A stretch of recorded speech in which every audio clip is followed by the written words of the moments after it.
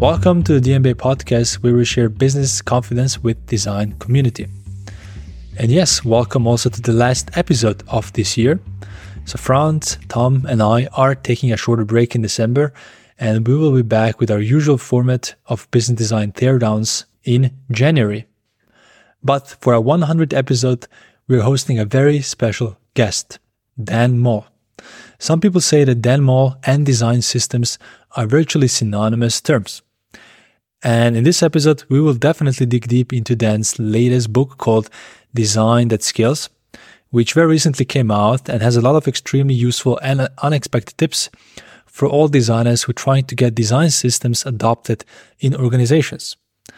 Dan also runs a design system university, and he previously ran a very successful agency called Super Friendly with clients such as Nike, Envision, Harvard Business School, New York Times, and so on.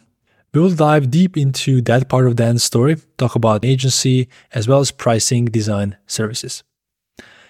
And now, without further ado, enjoy this conversation with Dan, co-hosted by Tom and me. Welcome, Dan. Thank you, Alan. Glad to be here. So Tom and I have been looking forward to this conversation for quite some time, haven't we, Tom? We have indeed. Been a big admirer of Dan's work for a while now. Kind of back through like your work with agencies that I sort of admired coming up in the design game, Happy Cog and places like that, and obviously the stuff you've done around pricing and freelancing and then design systems. So there's an awful lot we could talk about today. But yeah, we've got a couple of areas we really want to focus on. So yeah, we're very excited to have you here, Dan. So yeah, thanks for joining us. Thank you.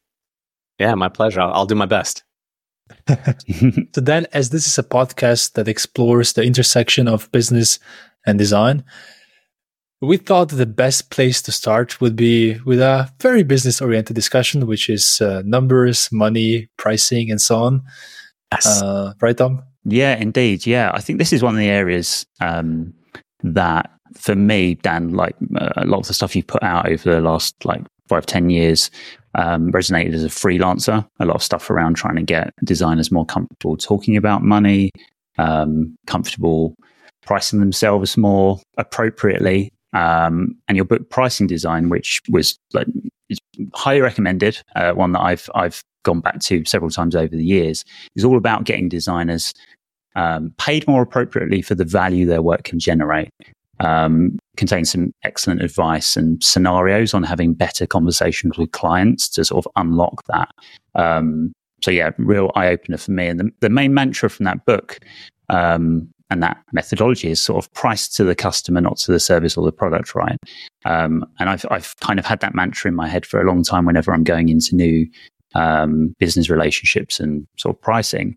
I think it'd be great if we could start off, maybe if you could give our listeners a bit of an overview of what value pricing is and why that approach makes so much more sense for designers, particularly freelancers, to price in that way. Yeah, absolutely. I think what a lot of us are trained in, myself included, and just kind of we pick up in the industry, is that we price a lot for the inputs that we have in our work. So a lot of times that is like how much time we're spending on something, or what the arbitrarily industry value of something might be, the value of a website, the value of a poster or a social media campaign, or whatever those things are.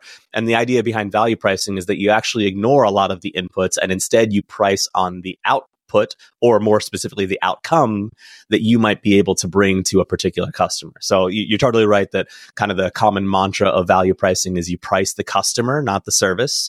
And the layer that I like to put on top of that even is you price the moment, not even the customer. So it's all of the things that are input, all of the things that are combined in all of that, that's what you're pricing. So it doesn't matter how long something might take you. It doesn't matter, anything like that. It really just matters what is the thing that they get and what is that worth to both them and you. And if you can agree on a mutual price or a mutual situation, that's a good reason to do business together. And if you can't, then it's not. Then it's not the right moment potentially to do business together. Yeah, excellent. There's some great scenarios in there. The bit that I found particularly useful was the kind of almost like script of like when to approach money and to be really frank with it. We're not talking about budget. We're talking very specifically about money. And that is a very different dynamic. And as a Brit, and very often those conversations can be a little more awkward. That takes practice, kind of get the reps in. Once you start doing it, you build that confidence.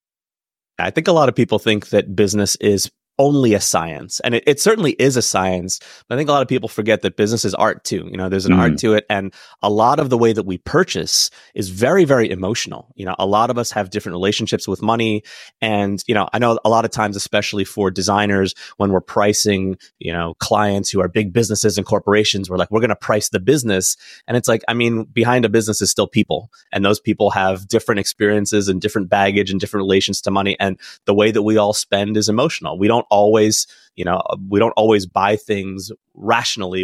In fact, most of the times we buy things irrationally. There's nothing rational about buying a Ferrari, and yet lots of people buy Ferraris. Does that mean it's a bad purchase? It doesn't. It just means that for whatever reason, that Ferrari might have been worth it for them. And so if we can explore and understand what is worth it to people, especially the people that we are trying to sell to or that we're trying to provide value to, then we can understand what makes a good transaction between us. Yeah, there's this famous saying that nobody really hires McKinsey for the McKinsey, but they hire McKinsey because they would like to say, McKinsey told us to do this, which means you have a green light to do a certain project. But you mentioned this, don't price the customer, but price the moment. What do you mean with that? So as an example, let's say you're going to build a website for someone, for a lot of designers get hired to design websites.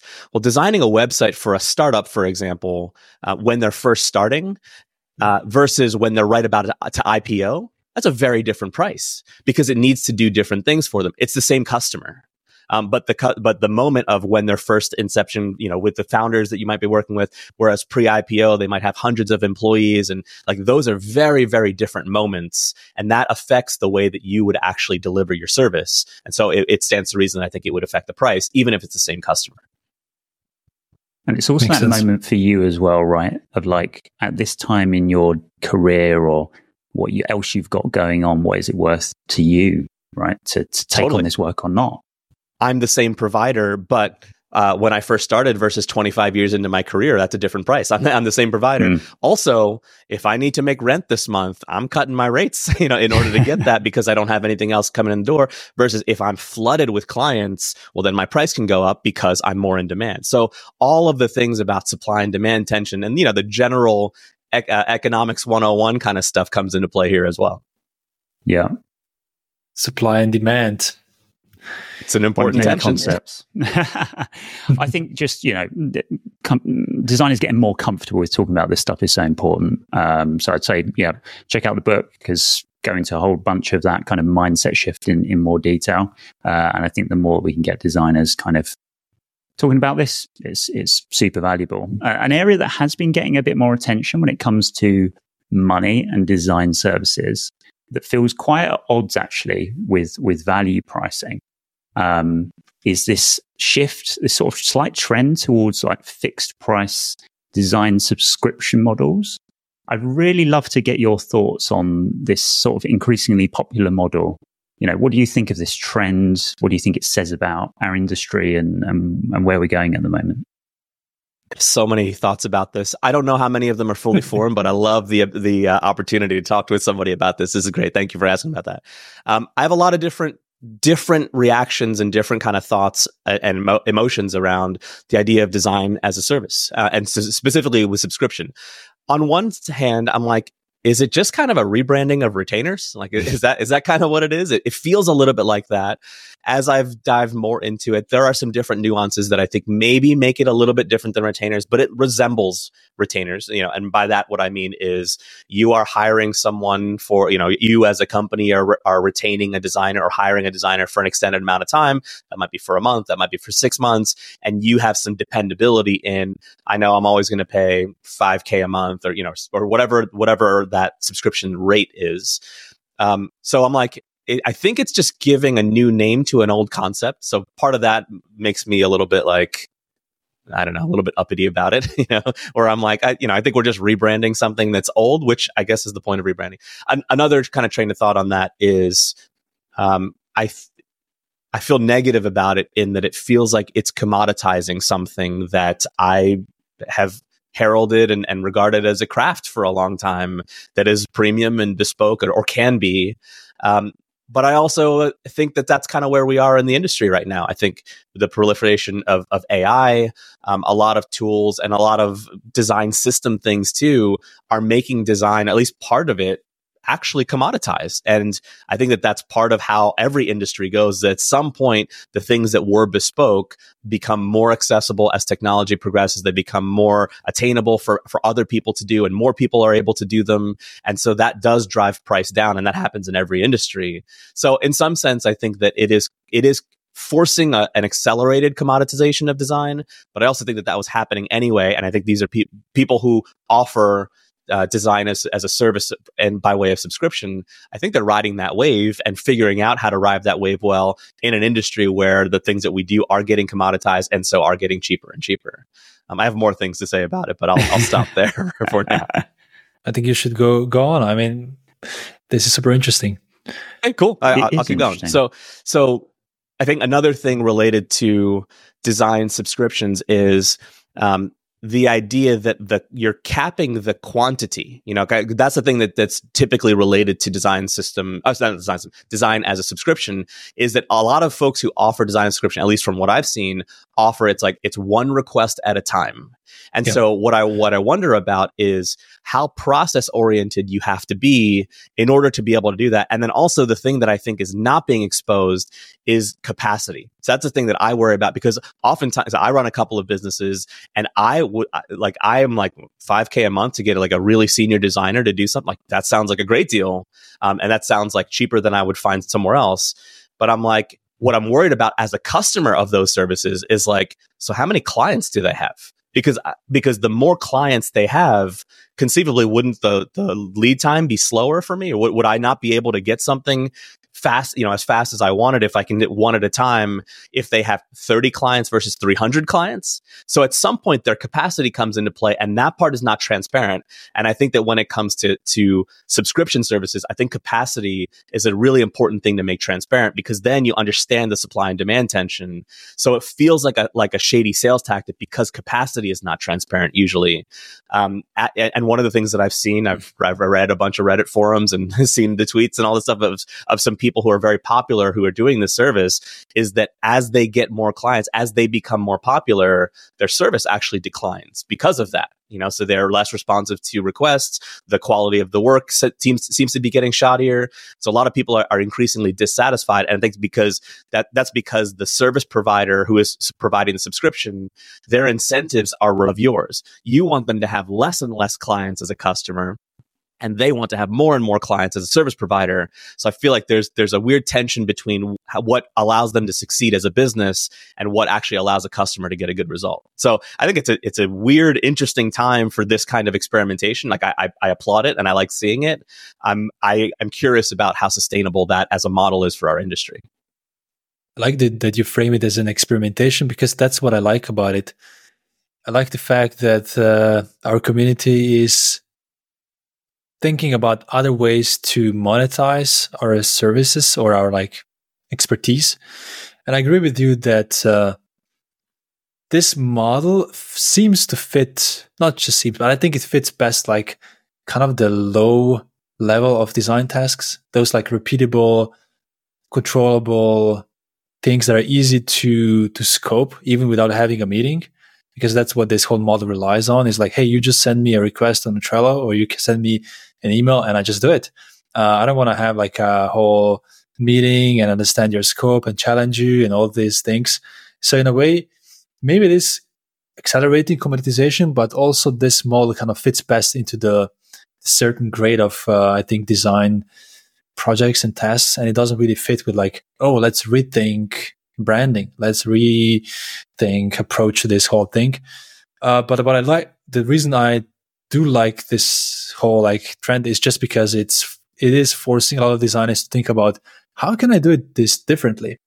Because I think we're kind of stuck in this trading our time for money, and we're seeing a lot of design agencies struggling with it.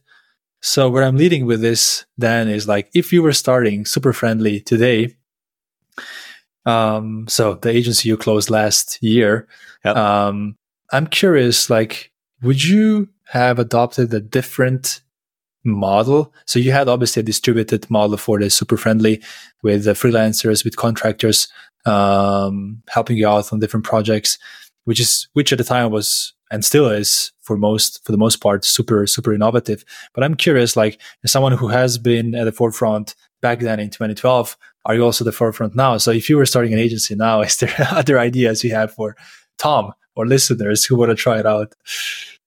Yeah. Wow. Thanks for asking that question. Yes.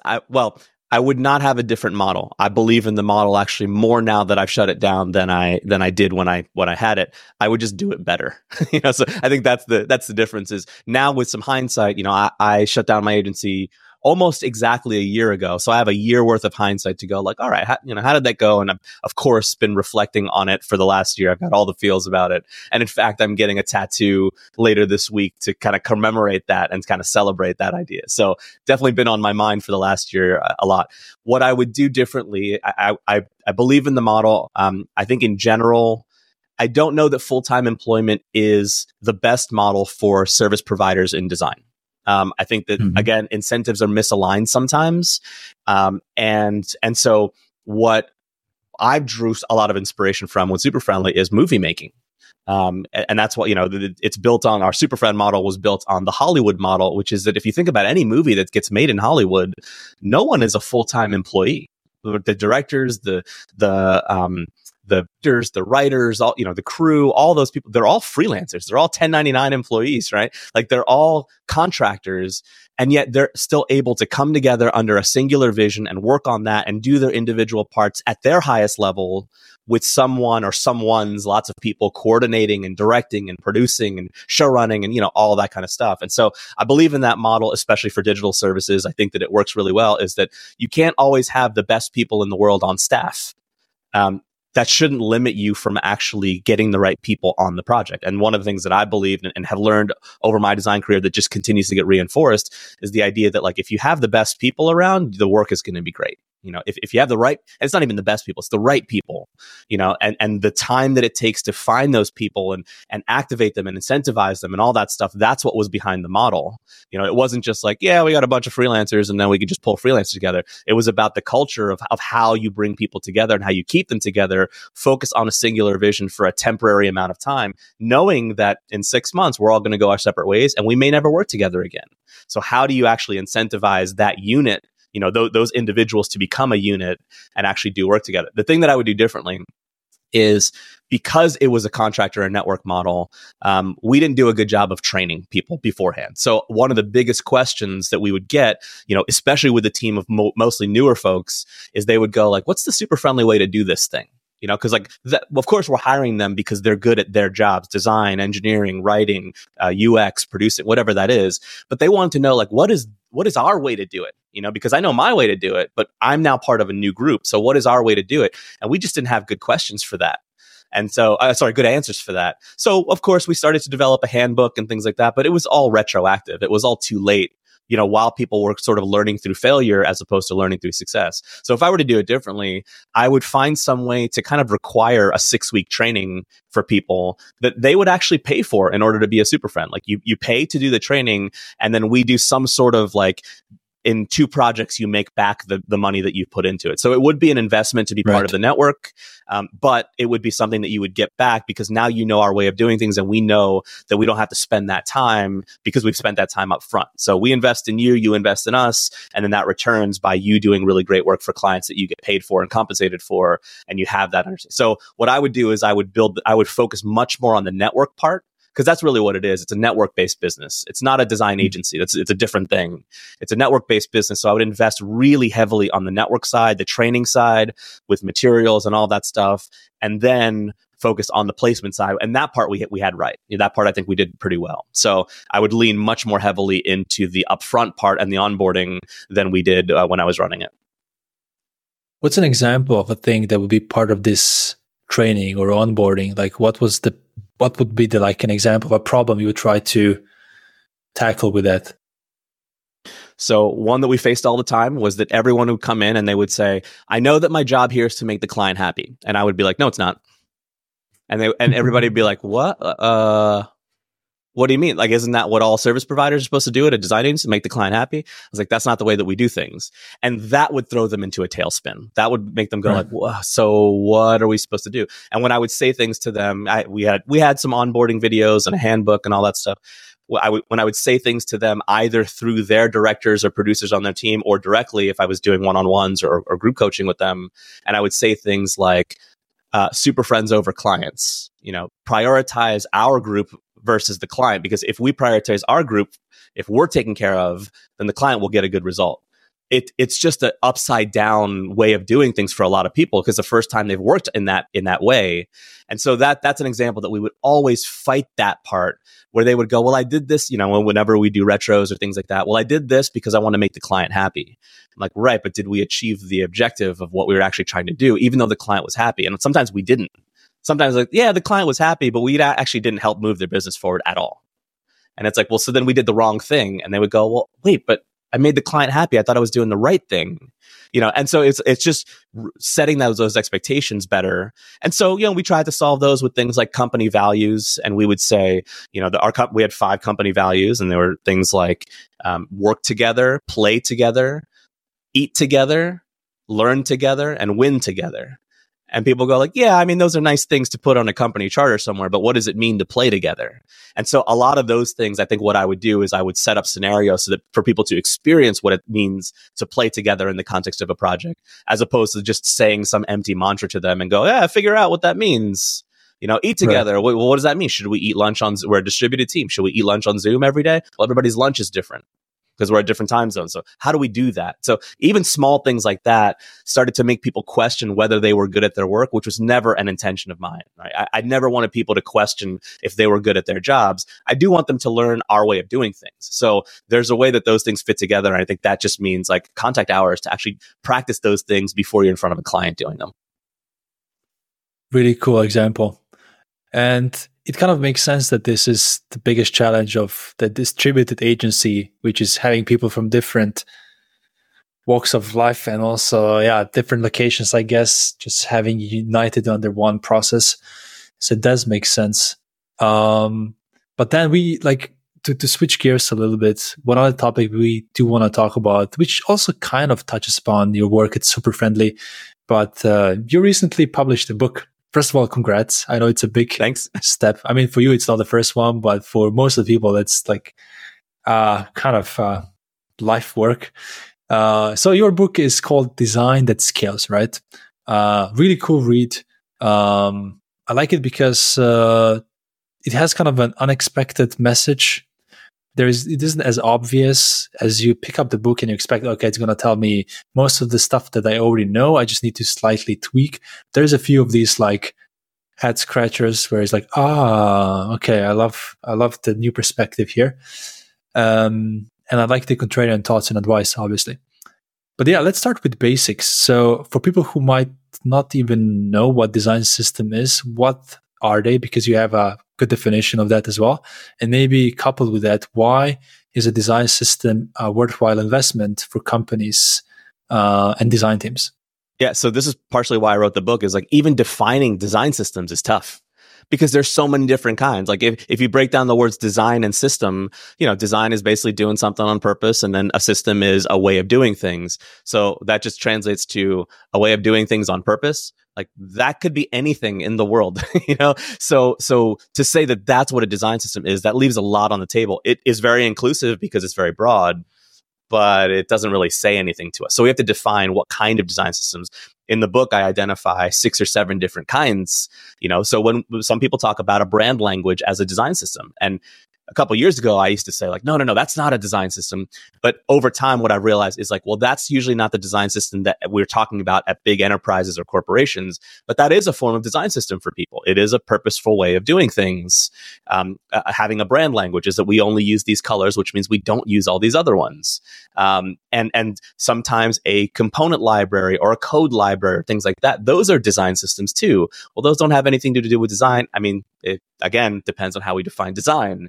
So the thing that I try to say in the book is like, here are all the different kinds of things that you might refer to as a design system. For the rest of this book, I have a very specific definition that I use that I'm going to use in the rest of the book. And a lot of it is within the context of a corporation, of an enterprise, a place that is managing 2 or more digital products, usually like in the hundreds, and then usually have like thousands of employees. And so in that context, a design system tends to be a package managed, version controlled piece of software that has guidelines and references and components and parts and pieces and people that help you make something really well and over again. Right. And so that's the thing that I talk about design systems. And there's a lot, that's a very complex definition because it has a lot of moving parts. So I spend the rest of the book kind of talking about like, why is that a worthwhile investment to actually do? And it's because companies, to your second question, companies spend and waste a lot of money and time doing things over and over again that they don't need to do over and over again, right? So that's the point of having a system, is to actually to our early, this is how these two things are connected, our earlier discussion. We actually want to commoditize some stuff. That's good for us. That's good for our industry. It's good for our users and our customers. And so how do we commoditize the stuff that we want to on purpose? And how do we not commoditize the stuff that we don't want to commoditize, or actually it's harder to commoditize? How do we do that on purpose too? So that's essentially the broad tenure of the book.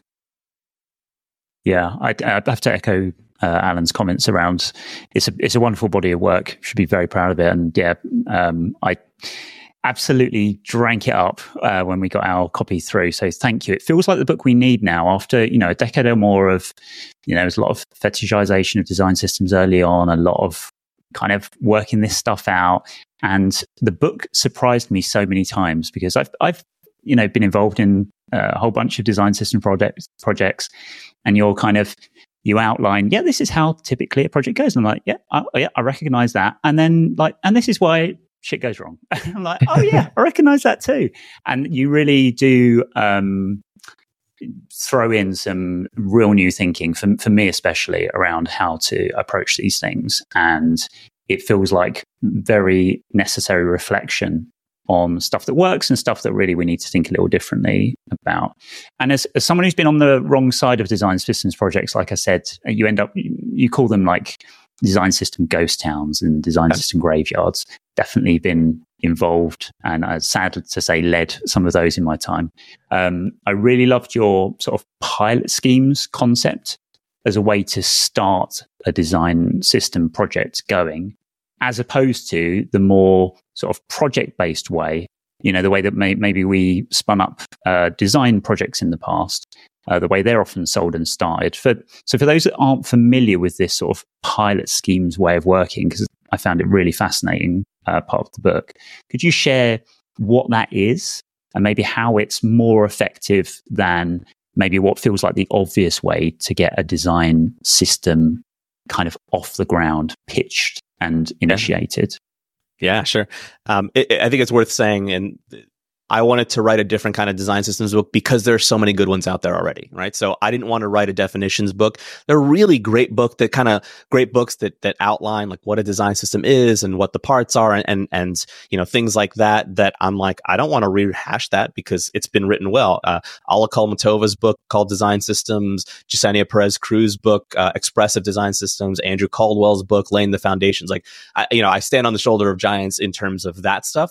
So the book that I wanted to write was a book of stories. I wanted to write a book that kind of like illuminated, like, here's how this stuff goes in real life, built on top of the theory stuff. And so the pilot methodology is like one of two things that whenever I teach design systems, I can't not teach that because it's such a crucial part of it. And so the idea behind pilots is, it's a simple one. It's that what is it that you want to do over and over again?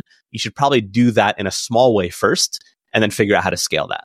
So, for example, if you work at a company that makes a lot of dashboards, what should you pilot with your design system? Probably a small dashboard project, right? Because and it sounds very simple, but how do most people start their design system work? They go, well, let's make some buttons and some tables and some cards and some footers and some headers and so, all of the typical stuff. And it's like, how much of that stuff would you use on dashboards if you make dashboards? 10% of it. Well, then why'd you make the other 90%? Oh, because I thought that's what we were supposed to have in our design system, because Material Design has it, because Salesforce has it, because Shopify has it, because all these public design systems that we look up to that are beautiful and amazing, they have it in there. So ours needs to have that too. Like, but your business doesn't do what Shopify's business does. Your business doesn't do what Google's business does. So why would you have a design system that resembles theirs? And I think a lot of people don't stop to ask that question. So if you think about pilots, and I refer to the like pilots of TV shows. What does a pilot of a TV show have to do? It has to test a couple of concepts. Do these characters work really well? Are the situations compelling enough for you to want to watch an episode of 12 seasons of this? If not, we know what to tweak when we make the further episodes. You don't just go make a season of TV, without knowing if the pilot is gonna do well. Some TV shows don't get made because the pilot tanks.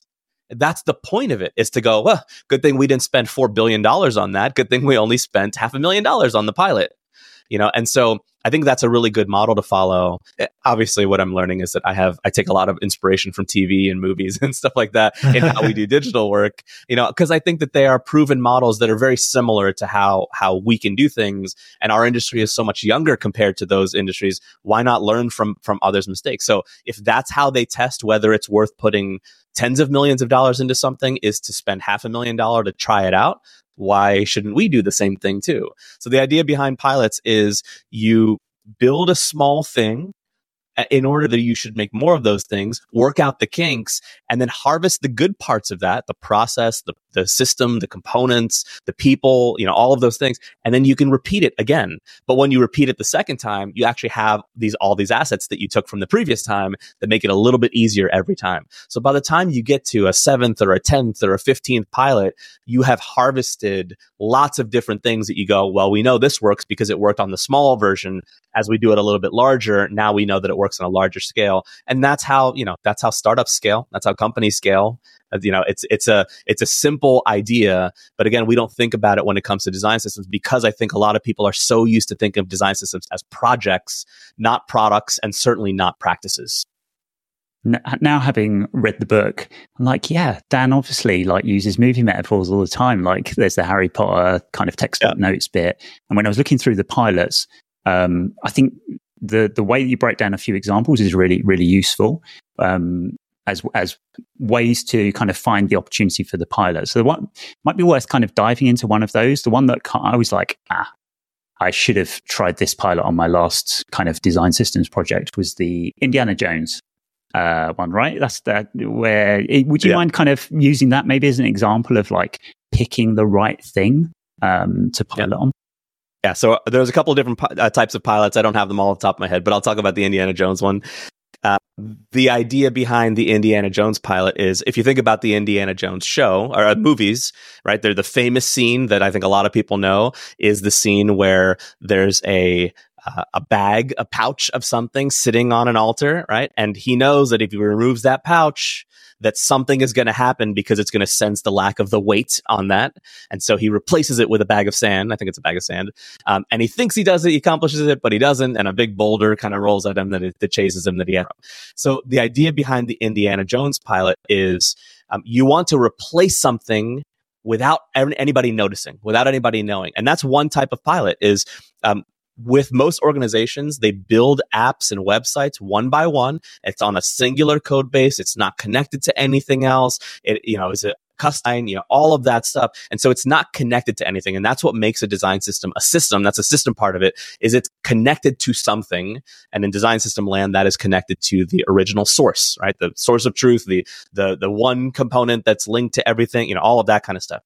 And so what you do oftentimes when you have an app or a website that's not connected to anything, the first step is to connect it to something. And what a lot of teams do is they go, well, while we're under the hood, we might as well redesign it. We might as well redo the UX. We might as well. And it turns from what could have been a 6-day project, and it turns into this 6-month endeavor of like, well, let's get more stakeholders in here. And it doesn't need to be that deep sometimes. Sometimes you just need to replace what's under the hood and connect it all. But to the user or to the customer or to the team, there's nothing different on the surface. It looks exactly the same. The UX is the same. All of the things are the same, but under the hood, it's different, right? It's been swapped. The bag of gold, or I don't forget what was in it, is now swapped for the bag of sand. No one's the wiser on that. I think what's tough about that is a lot of companies can't stomach the idea that like, well, we know there's broken UX there. While we're touching it, we might as well fix the UX. It's like, you don't have to do that part. But I think a lot of companies, it's hard for them to go, so we were there and we just neglected to fix that. It's like, yeah, sometimes that's what refactoring is. Sometimes it's like you're fixing a piece of this thing, knowing that you'll get to the other part later. But I think a lot of organizations have just too big appetite to go, well, let's just bite off this whole thing, and it turns into a 6-month project. And now it's that much longer until you see value. Yeah. And when you look at the investment, the book kind of breaks down what, the typical investment would be for the team behind a design system and all of that work. It's an enormous investment to try and upfront and express value for when you haven't seen it. So the pilot thing is, such a neat way of kind of getting the ball rolling, and picking the right pilot seems so crucial. So that bit in particular really resonated with me. One other area that we really want to touch on today, and feels like a theme kind of going through this of like measuring and value, is your approach to design system metrics. It really the book goes beyond like table stakes, right? Things like efficiency savings, which feel like the kind of basic things that, a design system should do, and you can measure that. But you go into outlining some really practical ways to get to the heart of far more meaningful design system OKRs that in the specific organization you're in might really move the needle and actually have far more impact and help you get more buy-in, but also make this thing fly.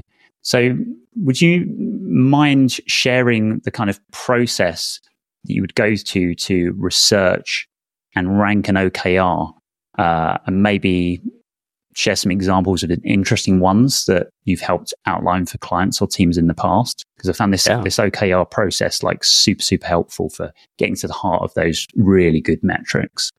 Yep, totally. So I like, as you know, I like metaphors, so I'll resort to some metaphors and some analogies here. I think a lot of design system teams chase adoption as their primary metric. And I think that's good. And I think that we can't do our work without that. But it's sort of like restaurants chasing edible food as their metric, right? We can't have a restaurant without the food being edible. It can't be inedible. But like, if that's the bar, if that's the bar that you're trying to reach, that's a pretty low bar. Yes, food should be edible. That's like what you need by virtue of being a restaurant. Most restaurants, or good restaurants, I should say, have higher bars than that, and different bars than that. So some restaurants, they want to be the most popular in their city, right? They want to be the hotspot, or they want to be, have diners every night. Some restaurants want to be the best vegan food in the city. Some restaurants want to be the most premium food in their town or in their city. Some restaurants want to explore a particular kind of cuisine. Some restaurants want to give you an experience. Some restaurants want to get you in and out really fast. So like, those are different OKRs per different restaurants, which makes sense because not all restaurants are the same. So why don't we apply that kind of logic to design systems and to organizations? Not all organizations are the same. If you work for a company that is a financial institution, shouldn't your OKRs be something different than a company that is a transportation company or an apparel company or a sportswear company? Like, wouldn't those companies have different OKRs? And of course they do. They have them at the corporate level. They have them at the executive level and the VP level and the manager level. And then when it gets down to our tools, all of us chase the same metric, adoption. And so I think what I try to encourage teams to do is like, well, let's look deeper than that. Like, yes, adoption. Yes, we need edible food, but what kind of edible do we need? Like, we need to be faster here, or we need to be more in touch with certain customers, or we need to expand our reach, or, and that changes from season to season and company to company. So I'm often trying to encourage teams to like, let's connect again, back to the system part. We have to connect even our OKRs and even our metrics to the rest of the OKRs of the company. That's what makes it a holistic system. So if this quarter, what we are chasing is higher revenue, then somehow our design system should drive higher revenue, shouldn't it? If this quarter we're chasing better market penetration, well, at some level, our design system should help us with better market penetration, or broader reach, or the ability to expand into different languages, or better localization, or better accessibility. Whatever those things are, I think designers and design teams stop at the universal level. Like, we want to be more accessible. Yes, all of us do. That's a great thing. How specifically is our company going to do that? Is it something specific about our customers or our user base, or our some advantage that we have because we have, these particular engineers that work here, or these particular designers that work here, or this CEO that has this experience? There's some advantage that we have that could help us accelerate. And I think the design system teams stop short of that, and they go, yeah, we're just chasing adoption. So how do we do that? Well, I guess everybody's got to use our buttons, right? And it's like, I've seen that happen a lot of times. I've worked with a lot of companies who have 90 to 100% adoption of their design system, and nothing has changed. Like, so what was the point of chasing 90 to 100% adoption? Like, we didn't move any needle, any metric forward by doing that, except the adoption metric. So it's like, we're chasing our own tail on some of those things. Instead, our design system is here, like every other tool that our company makes and supports. It's here to help move something. So how do we tie it more directly to that thing? And that's a tough exercise. That's why teams don't do it. There are teams that are already, they're stretched for time. They're already overworked. It's more work to do. But I think it's impactful work and important work. Yeah, one of my pet peeves is, it's slightly on a different level, but it's just designers not being comfortable with metrics. There's this feeling of like, oh, if I'm using numbers, isn't that making me more in the service of business, less in the service of the user, less empathy for me, more empathy for the business? And I think one of the things to realize is that numbers are just additional source of empathy. And we're not going to lose empathy if we just also have a look at numbers. That's one thing. And the second thing is, which we also cover in the DMBA, is that it's a really cool tool called Profit Tree. So basically what you do is just you draw like a tree where on top you put the main KPI of the company, which is usually revenue growth or profit improvement or decreasing costs. And then you can work your way down to your project and figure out how you can improve one of those like higher goals. And essentially what that means is you applying the very thing that you're already good at, which is empathy, which is research towards the business side, and trying to understand, as you said, Dan, what is the metric of this quarter? What is the metric of this year that we are caring about? And how can I tell the story even better of how design system will help connect that? So I just wonder, do you have any tips also from your experience? How do you figure out what those metrics are?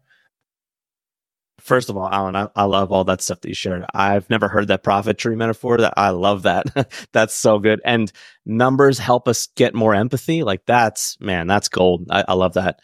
I did a goal planning session, just kind of an open webinar a couple of weeks ago. And one of the things that I shared in that is like, you can't know if you're on track if you don't know what destination you're trying to get to. So for a lot of folks, it's like, where is our company trying to go? That's usually defined somewhere. If you work at a company that's not defined, they got bigger problems, right?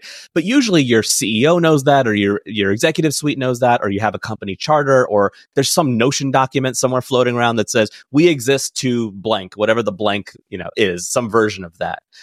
So I wrote this book called, it's a self-published book called Design System in 90 Days. It's a workbook. And the first step in the workbook, it's a 52-step workbook.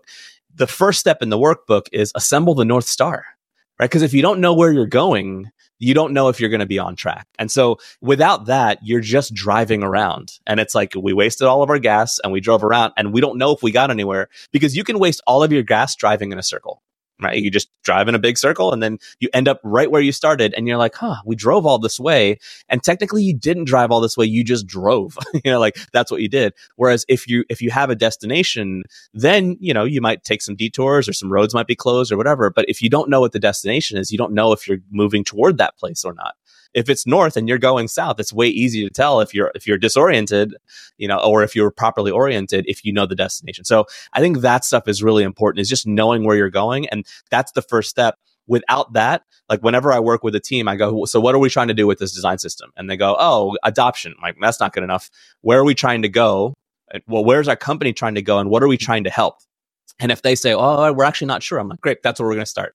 We're going to look at all the corporate documents. We're going to look at the about page on our corporate website. We're going to try to find what our company exists to do. And we're going to try to brainstorm some ways that our design system can help with that. And that conversation, to me, whenever I have that conversation, it's so different than most design system conversations that are about components and APIs and props and Figma variables and, all that kind of stuff. All those things are important, but later.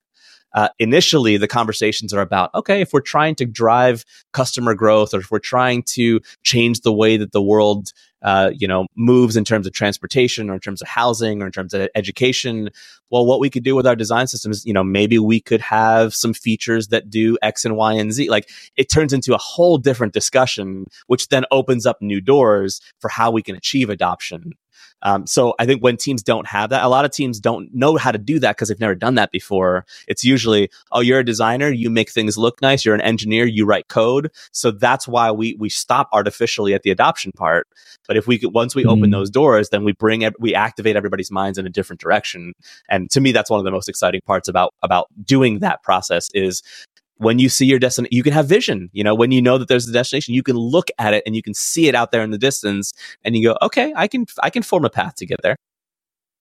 Yeah, it's wild, the focus that designers suddenly get when they start reading that kind of stuff. I think I've been victim to this myself in the past, of not really understanding how the business I work for that makes money, where are we going, and you can learn a lot about whether you want to stick around with the business as well once you start digging into that stuff. So yeah, a lot of very good reasons to go and dive in and get out of our comfort zone, right? That's how I started getting into design systems and pricing and all that stuff too. Is like, I was a designer, and I remember working at an agency and going like, why did we agree to do this for the client? And I was lucky to have a boss who said to me like, let me show you the statement of work, or let me show you the proposal that we wrote. Let me show you the brief that the client sent initially. And once I read that stuff, I was like, oh, that's why we're doing a set of 15 wireframes, because we're worried. Got it now. Now I understand why that, because otherwise I just thought like, I don't know, this because they agreed to pay for 15 wireframes. So that's why we're doing it, even though we didn't. Oh, it's because we're actually trying to mitigate risk. That's why we're doing that. Now I understand. And like, having that context to me was such an eye opener. And it made me go like, every time we start a project, I want to read the brief. I want to read the statement of work. And then it started making me go, I want to help write the statement of work. I want to help write the proposal. I want to be on the initial meeting, because I think like that's what makes it a system again, is that now it's connected to the original source. And now with that, a lot of people are very helped with context. And a lot of times context is missing because, we don't have time, or it's not, it's above your pay grade, or, whatever it is. I think that's unfortunate. I think that the more designers understand the language that we're talking, and a lot of times that language is in terms of numbers and metrics and what it's got to hit, the better jobs we can do. And I think without that, we're designing blindfolded. Absolutely. I think that's a fantastic kind of message to kind of wrap up that part of the conversation. So much leveling up can be done by just learning a little bit more about that. I feel like designers can be 100% more effective by just like 10-20% more business confidence. Fantastic. Alan, we had like a fun question we were going to kind of wrap up our conversation with Dan. Do you think we're happy to go there now and know that we're... Yeah, I think we are. Yeah, go ahead, Dom. We've obviously gone all over the map with like pricing and some heavier stuff around business and learning about business and metrics. And we thought, researching about you, Dan, we've learned that you're a real sneakerhead. So we wanted to finish up with a question around that. It's a design question, which is two. Number one, we want to know what's in your rotation at the moment. What's the stuff, and then secondly, what is your kind of design classic? What is your favorite sneaker design of all time? All time. Wow. Okay. So they're close. Their answers are close. Anyway, in my rotation, I'm also the kind of sneaker collector who wears every sneaker. So I don't have like sneakers that are only sit on a shelf or anything like that. Everything is everything that I buy, I wear. Mostly I buy Air Jordan 1. I love that. And I love the form of that shoe. I love the design of it. I love how many different colorways exist for it. Unfortunately, so does most of the rest of the world right now. So it's hard to get my hands on any pair that I want. But I love that shoe. I'm wearing Jordans right now. I'm wearing the Chicago Bread Toes right now. And that's usually what's in the rotation. Every once in a while, I'll have some Air Max 90s that I put on and wear. Every once in a while, I'll have some Dunks, and then a couple of like, other random pairs here and there. But usually, it's a Air Jordan 1. Air Jordan 1. So that's your kind of god tier. That's my go-to kind of design. Yep. Have you seen the movie Air? I haven't seen it yet, and I really want to see it. Is it good? So what I like about movies is when movies are surprising. Right. And it wasn't a surprising movie to me because it was based on a bunch of books that I had read. Like I'd read Sonny Vaccaro's story and I'd read Shoe Dog by Phil Knight. And, it combines a lot of those stories into one. I still liked it because because of the subject matter. But there was not a lot that was surprising to me about the movie because it's such a compilation of other stories. So it was like, I think I watched it on a plane. It feels like a plane movie to me. It's it's cool. It was good. It was a good way to pass 2.5 hours or whatever it was. Don't need it on the big screen so much. Exactly. Yeah, and the name suggests you might want to watch it on a plane. Oh, very that's good, true. Alan. Good point. It was thematically. Thanks. See what you did there. I also watched it, and I like movies that are factually correct also, and I didn't like the way they portrayed Phil Knight. At least to me, also having read Shoe Dog, it felt like they made him look like almost like an idiot.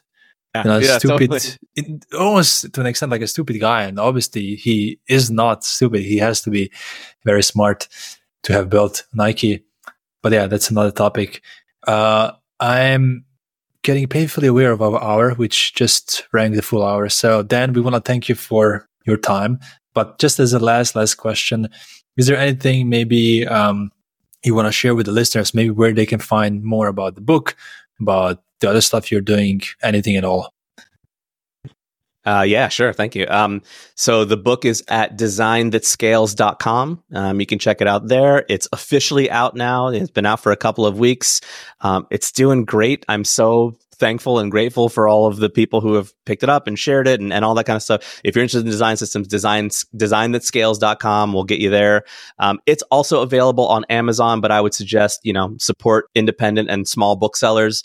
Rosenfeld Media is my publisher. Please buy it from them if you can.